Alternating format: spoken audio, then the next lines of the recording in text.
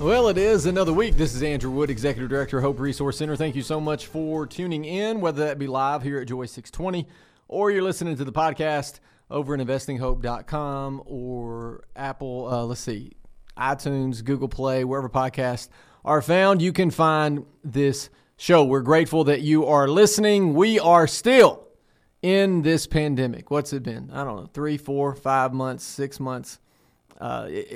It's all likelihood it was here back in December, maybe January. We know for, things kind of started getting weird about March for us here at least in Tennessee.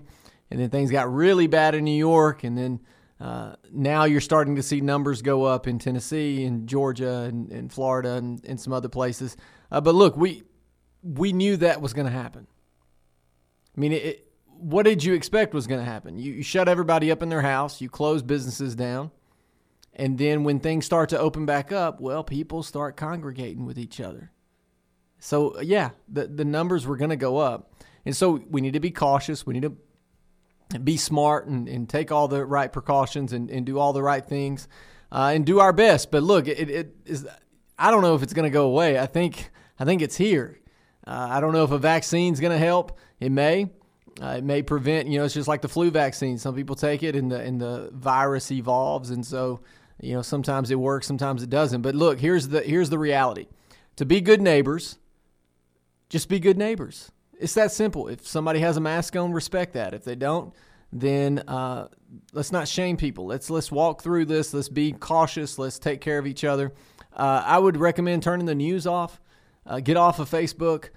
Get off of the social media outlets and just kind of be good neighbors. Let's just do that. I think we'll all be better for it. So as we look to things to talk about today, we're not going to talk about COVID exclusively. What we're going to do is there was some big news coming out of New York last week concerning Planned Parenthood and Margaret Sanger. Now, for those of you not familiar with Margaret Sanger, she was the founder of Planned Parenthood years and years and years ago. I believe it was 1918 is when they founded the organization, or 1916, somewhere around in there. And so Margaret Sanger, big racist, was in favor of eugenics. She said things like, we need to eradicate society of the weeds. Now, what did she mean by that? She didn't mean the weeds that you find in the sidewalk. She meant those that were minority. She meant those with disabilities. And so she was the founder of Planned Parenthood. They still give awards in her name. And it's interesting, we've had this conversation for years about Civil War statues and statues of Nathan Bedford Forrest or statues of Robert E. Lee.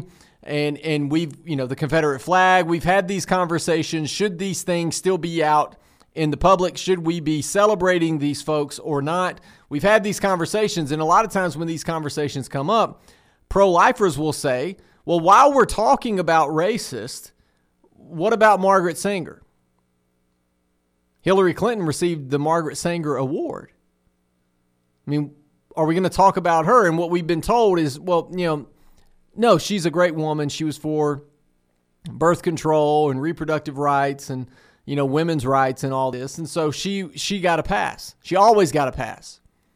And now, 2020, you have the pandemic, you have protests, you have looting, you have statues being pulled down, you have Aunt Mama, the syrup being taken off the shelf. You have all these things happening, and apparently Margaret Sanger is not off the hook just yet. And so there's a great piece over at the New York Times, and you heard that right, written by Ross Douthat. That is, he's a great writer, and this was written on July 25th. And this is a great piece, and I want to go through it with you because it's going to shed some light on the wrestling match that's happening within the largest abortion provider in the country. And Ross says this: last week, Planned Parenthood of Greater New York announced that it would remove Margaret Sanger's name from its Manhattan Health Center. The grounds were Sanger's eugenic ideas and alliances, which for years have been highlighted by anti-abortion advocates and minimized by her admirers. Under the pressure of the current moment, apparently, that minimization isn't sustainable anymore. So did you hear that? So they said they're taking it down because of her eugenic ideas and alliances. Now, pro-lifers have been saying this for years. You can go on our website, investinghope.com. You can see that I wrote a blog about this, 2 years ago. We've been having this conversation for years, and nothing has happened. The article goes further. This is an interesting shift from just a year ago when Clarence Thomas faced a wave of media scorn when he took note of Sanger's eugenic sympathies. But Thomas was citing Sanger's writings to suggest that abortion in America today reflects a kind of structural racism, an inherited tendency which persists even without racist intent for pro-abortion policies to reduce minority births more than white births. Whereas the removal of Sanger's name, presumably, was intended to drive home the opposite point, to establish a clear separation between past and present, between racism then and abortion rights today. But the difficulty is that according to current thinking on how structural racism lingers and what anti-racism requires, Thomas still seems to have a reasonable case. That thinking emphasizes, first, the persistent influence of formerly institutionalized racism even in the absence of conscious racist. And second, the importance of assessing every policy based on its effects on racial equality. There is no such thing as a non-racist or a race-neutral policy, writes the best-selling theorist Ibram Kendi. Every policy in every institution, in every community, in every nation is producing or sustaining either racial inequality or equity. Now apply these frameworks to the history of Planned Parenthood. The organization had eugenic ideas close to its root. And while Sanger herself was pro-contraception rather than pro-abortion, her successors championed both abortion rights and global population control policies that were racist by any reasonable definition. Then, when abortion was legalized in the U.S. with Planned Parenthood's strong support, its initial effect was a sharp decline in minority births. According to the economist Philip Levine, white births dipped only slightly after legalization, while the non-white birth rate dropped by 15%. 50 years later, the abortion rate is 5 times higher for African Americans than for whites.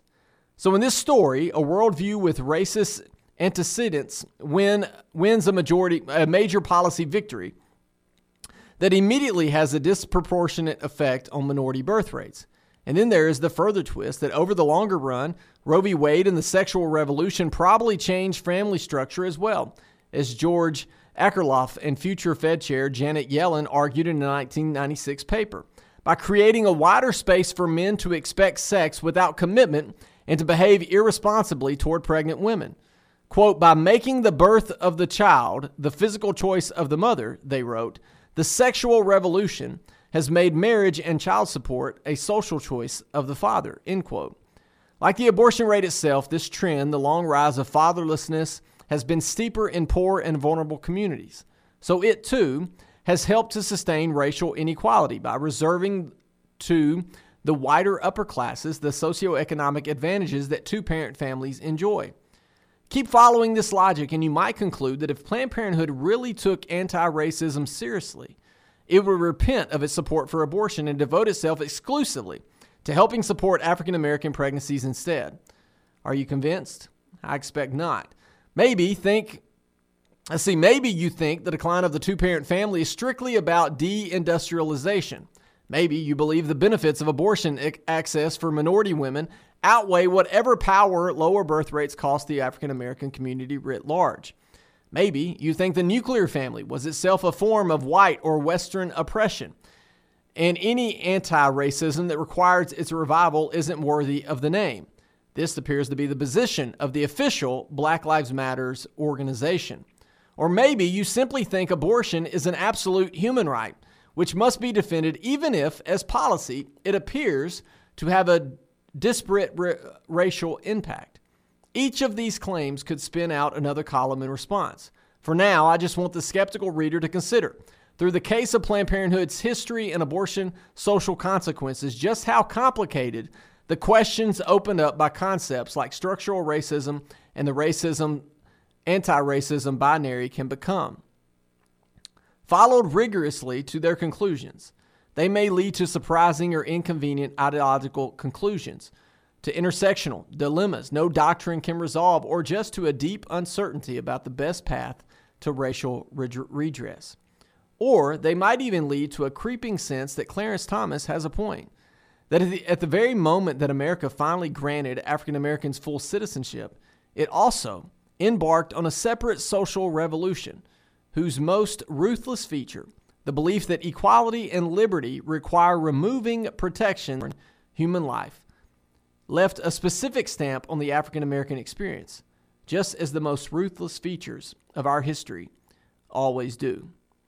Again, you can find that article at the New York Times in the opinion page. And that's where we are. Look, a lot of folks are saying, what took them so long? And look, I will give credit where credit is due. Margaret Sanger's name should have come off any building a long time ago. They should have distanced themselves a long time ago from her and her beliefs and her ideology. But they didn't. But last week, they did. So hats off for doing that. My question now is, so what does that mean? What does that mean? You see how the waters get muddy here.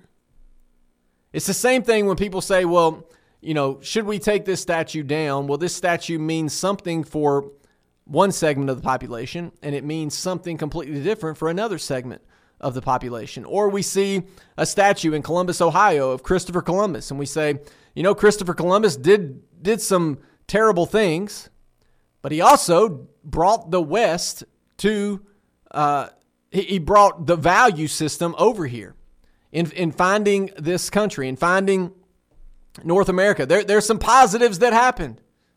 And so we just simply want to say we are grateful that those values were brought over here. You see, but you can go either way with that. Same thing with folks talking about the Confederate flag or talking about the Nathan Bedford Forrest bust in the state capitol here in Tennessee. You see, we go back and forth, but you have one segment saying, look, there's no place for those anywhere. We don't even need to vote. We just need to tear them down and break them into small pieces of rubble. Yet, when it comes to the abortion giant, Margaret Sanger's name is all over everything. Everything. So here's my concern. Not so long ago, they were given awards in her name. She's been dead for a long time, folks. But all of a sudden in 2020, her beliefs when it comes to eugenics and when it comes to race bother people. Her thought process hasn't changed. She's been in the grave. She hasn't come out with new papers. She hasn't come out with a new book. She hasn't come out with new thoughts or new ideas. Nothing about her has changed. But finally, our voice was heard, and they've at least in New York taken her name off of the building. And so, hats off. Good job for doing that. But taking the name off the building, distancing yourself from that woman, doesn't change the fact that her beliefs, her ideology, her motives. You want to talk about systematic racism? All of her beliefs are entrenched in that movement. All of her beliefs are entrenched in that organization. They were literally founded on her beliefs. That's something that we all should wrestle with. We'll talk more when we come back.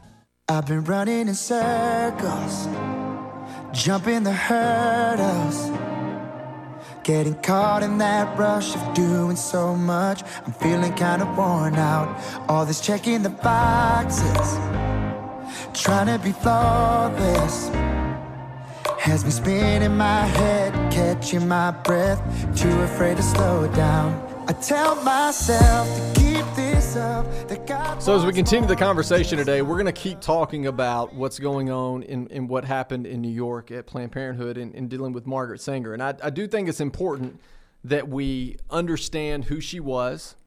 I do think it's important that we recognize that it took the current environment in 2020 for Planned Parenthood to decide on this and make a change. Like, the context matters, right? And so it's the same way when we see here lately, we see apologies from a lot of folks. They go to their Twitter, they go to their Instagram account, their Facebook account, and they apologize. You know, whether it's a celebrity because they wore blackface in a Saturday Night Live skit way back in the day, or because they, you know, a photo popped up of something that they had owned that was cultural appropriation, or maybe there's a politician that said something from years ago and they don't know. They don't remember saying it, but it was a different time. And so context matters, and now they come out and they offer that kind of that fake apology.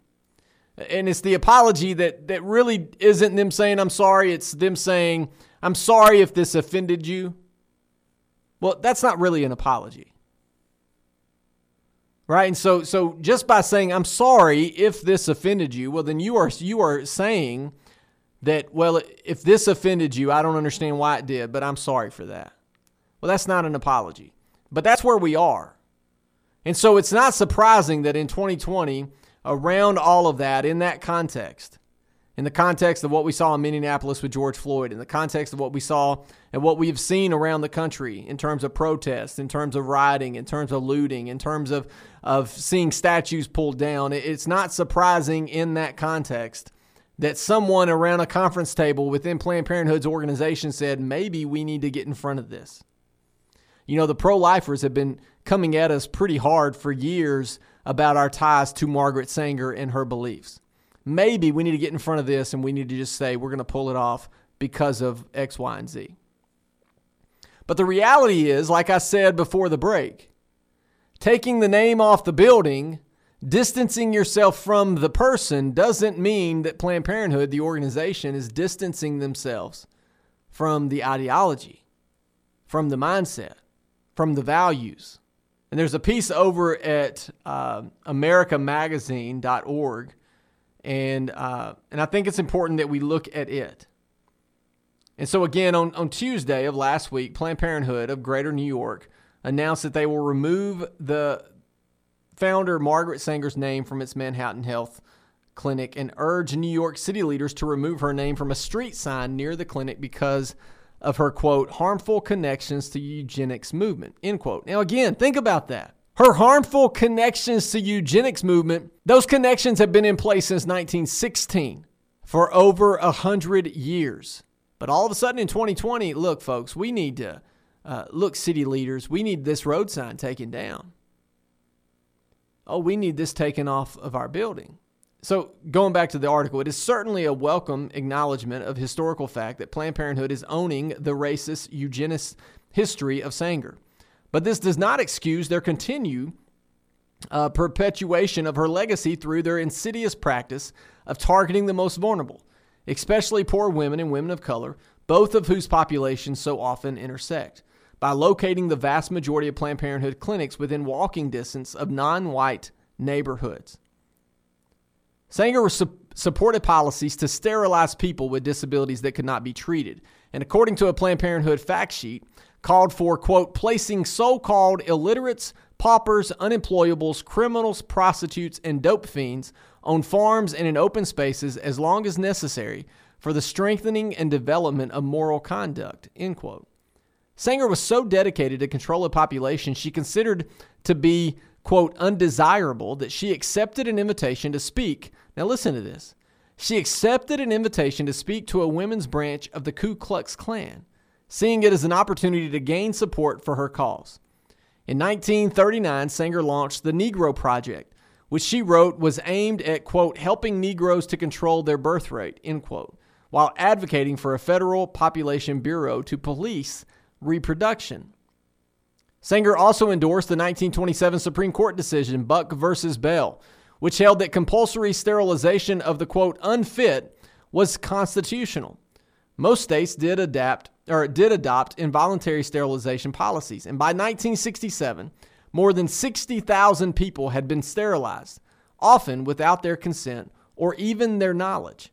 The decision has never been formally overturned. That's what she wanted to do.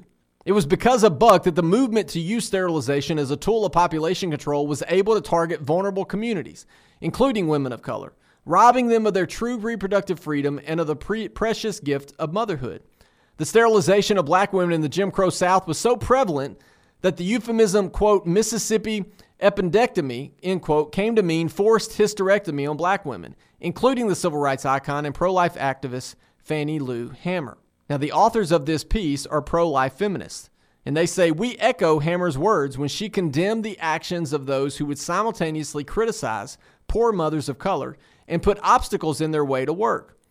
Quote, we still love those children, and after these babies are born, we are not going to disband these children from our families. I think these children have a right to live, and I think these mothers have a right to support them in a decent way. We are dealing with human beings, end quote. At a time when so many individuals and institutions have taken a step back to reflect on the structural inequalities and systematic discrimination that still permeate our society, Planned Parenthood has chosen lip service over justice. While Sanger's name may be removed from public spaces, her legacy of destruction and dehumanization remains. Millions of children of color and poor children who are priceless are gone forever, nameless, unloved, and buried in medical waste. Scrubbing Sanger's name from the abortion clinic does nothing to improve, much less save, the lives of children who are maimed and killed, or the women who have been sold the lie that they and their unplanned pregnancies are a problem to be solved. Sanger did oppose abortion itself, but from its very inception, the mission of the American Birth Control League and later Planned Parenthood has been, in effect, to target, control, and ultimately reduce vulnerable, quote, undesirable populations. Without Sanger, there would be no Planned Parenthood, the largest provider of abortions in the U.S. today. No amount of virtue signaling from the abortion advocates who now run the organization allows them to escape this fact. According to the Guttmacher Institute, the former research arm of Planned Parenthood, 3 in 4 women receiving abortions are among the poorest income groups. 6 in 10 who are driven to abortion are women of color. 6 in 10 women who undergo abortions are already mothers. Half of all abortions are repeat abortions.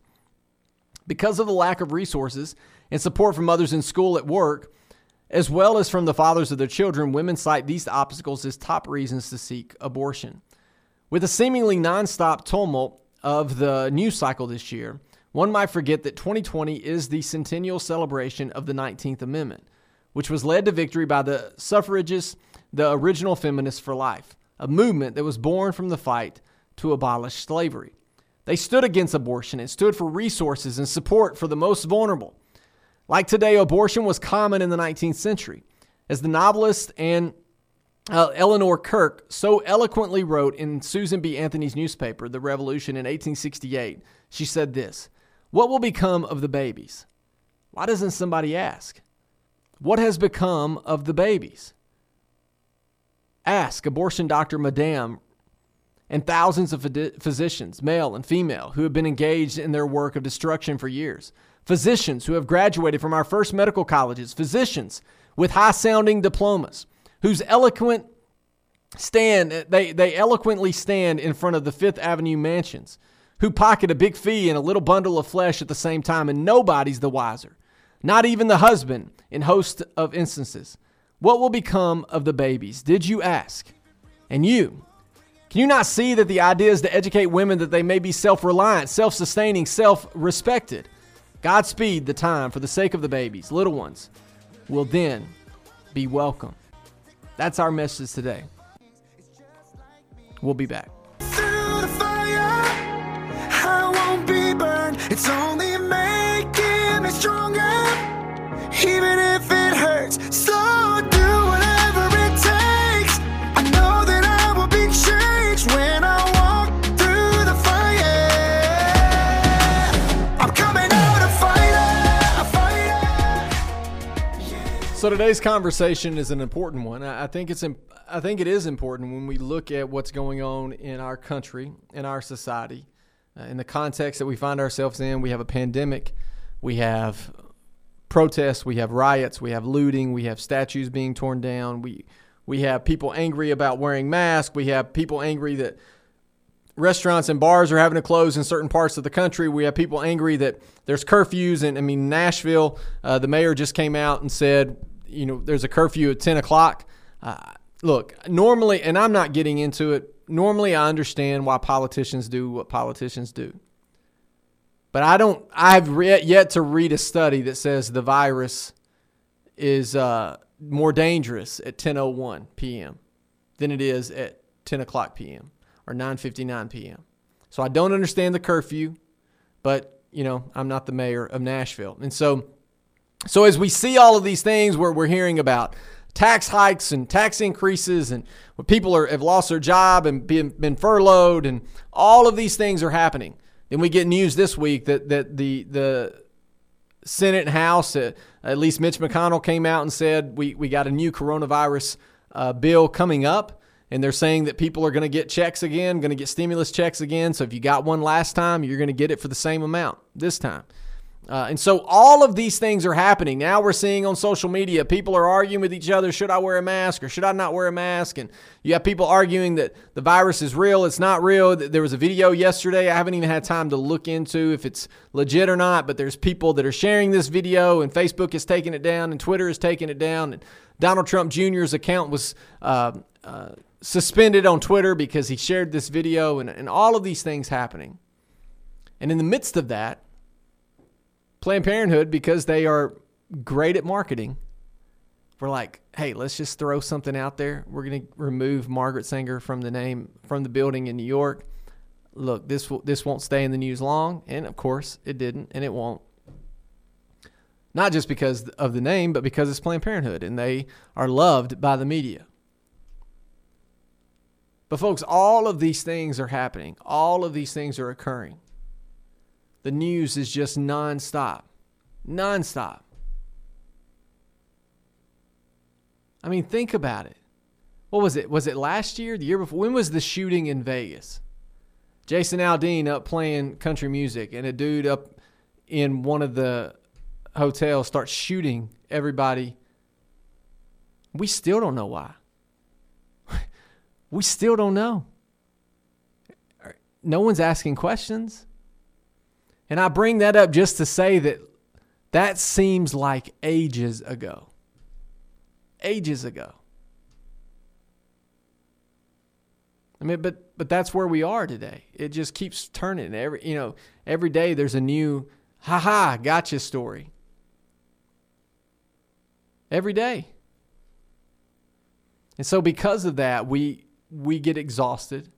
We get angry, we get frustrated, we take it out on our neighbors, we take it out on people on social media. Social media has never been a great place, but Lord have mercy, some of y'all are angry.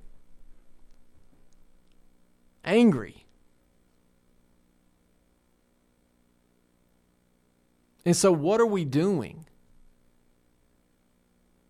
What changes have we made? The phrase new normal. We've been hearing that a lot. People have been saying, hey, we got to pivot. It's a new normal. Uncertain times. All of those phrases, social distancing, all these phrases have kind of popped up during the COVID pandemic. Let's be honest with ourselves. Some of us needed a new normal because the old normal wasn't working. The old normal was you working way too many hours. The old normal was you not being a good husband. The old normal was you not being a good parent. The old normal was you not getting enough sleep, was you eating unhealthy junk food. Maybe we needed a new normal. Maybe now's the time for a reset. Is it? I can't answer that for you. Maybe now's the time for a reset of the abortion industry. Maybe now's the time. I mean, in a perfect world, the announcement that they are removing Margaret Sanger's name from the building there in New York and they're wanting the road name changed. In a perfect world, they would really start doing a shift. Not just from her name, but from her ideas. Wouldn't that be amazing if this is just the beginning of that snowball effect? Now, I don't know if that's the case, but a man can hope. And so when I read and throw out these numbers about where abortion clinics are opening, who's getting the most abortions? You know, when we look at police brutality and we see the videos and we talk about it, and we have these conversations and people talk about systematic racism. The reason why they talk about some of these things is because they look at the past and they go, okay, there was in the Jim Crow South, even though the Civil War was over, there were still laws on the books. Excuse me. There were still laws on the books that were designed to hold a segment of the population down. And so the data showed that. And in the same way, we can look at the abortion industry and we can look at where they open their stores. And now you may say, well, they're not stores. They kind of are. But where are they opening their businesses up? They're doing so in minority neighborhoods. That's why you see the numbers that you do within the African American community. That's why you see the correlation between abortion and poverty. It's because there's a goal there. I mean, we can look at the same connection in terms of a lot of fast food restaurants. Where are they populated? Well, there's a reason why they put themselves there. Because that's where the customers are.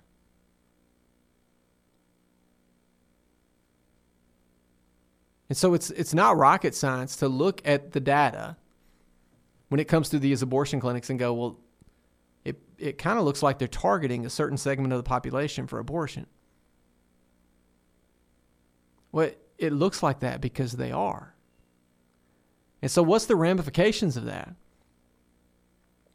The ramifications of that is less babies, less African Americans. That's what happens. That's Margaret Sanger talked about eugenics. That was the goal. We want to rid society. The whole point of eugenics is to reach a perfect race, not to have diversity. That wasn't the goal. But it was to get rid of the weeds, the disabled, those that had Down syndrome, those that were minorities. And see, that's not empowering. You know, screaming about birth control and screaming about abortion all the time, that's not empowering. You know, we talked about it before on here, but there is one thing. There's a lot of things that my wife can do that I can't do. But there is one thing that my wife can do that no matter how hard I work, no matter how hard I try, no matter how much effort I put in, there's one thing that my wife can do that I cannot do. What is that one thing? Have a baby. I can't do it. So, you know, the whole saying, anything you can do, I can do better. No, I can't. I cannot have a baby. But this modern day feminism comes up and says, let's take that away. Let's abort that baby because that baby's going to hold you back. And in reality, the empowering thing would be you can be the mom to this child. You can have your baby and your dreams. That's empowering. That's empowering. Telling a woman that she can't have her baby and her dreams is not empowering. It's discouraging. You can't do it. You're not good enough. You're not strong enough. How's that empowering?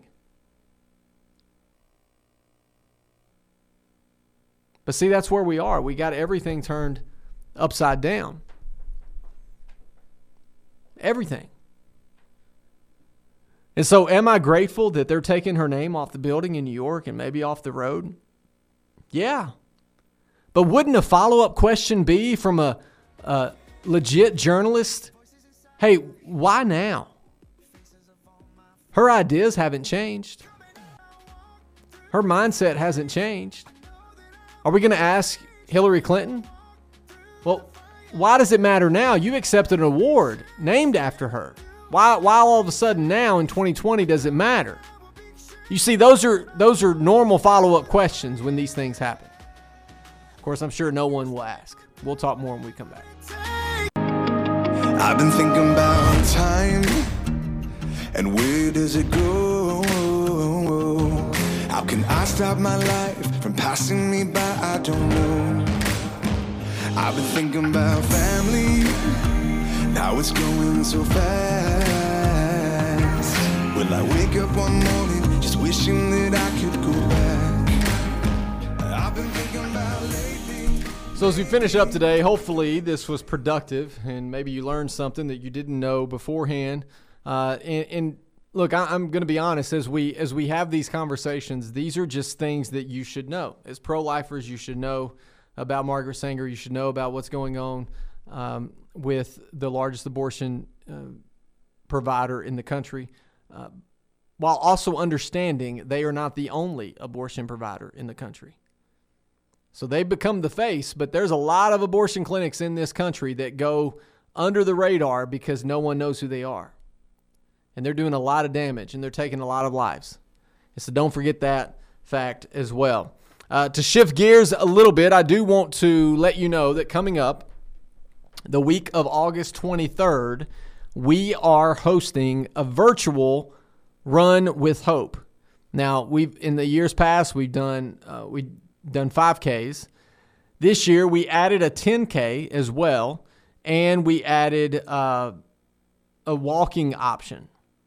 But we were going to have it in person. We were going to have it at Victor Ashe Park, and COVID, once again, comes in and ruins everything. And so we have decided, because of numbers and everything that's going on, it just would be best not to congregate a large group of people together. And so what we're doing is we're doing it virtual. What that means for you is you can run it anywhere. And so wherever you're listening to this, if you're listening to this out of the state of Tennessee, if you're listening to this in Middle Tennessee or West Tennessee, wherever you are, you can run this race, register and participate with us. You can get a Hope shirt, a Run with Hope shirt. You can get all of that. You can get all the goodies that come with it.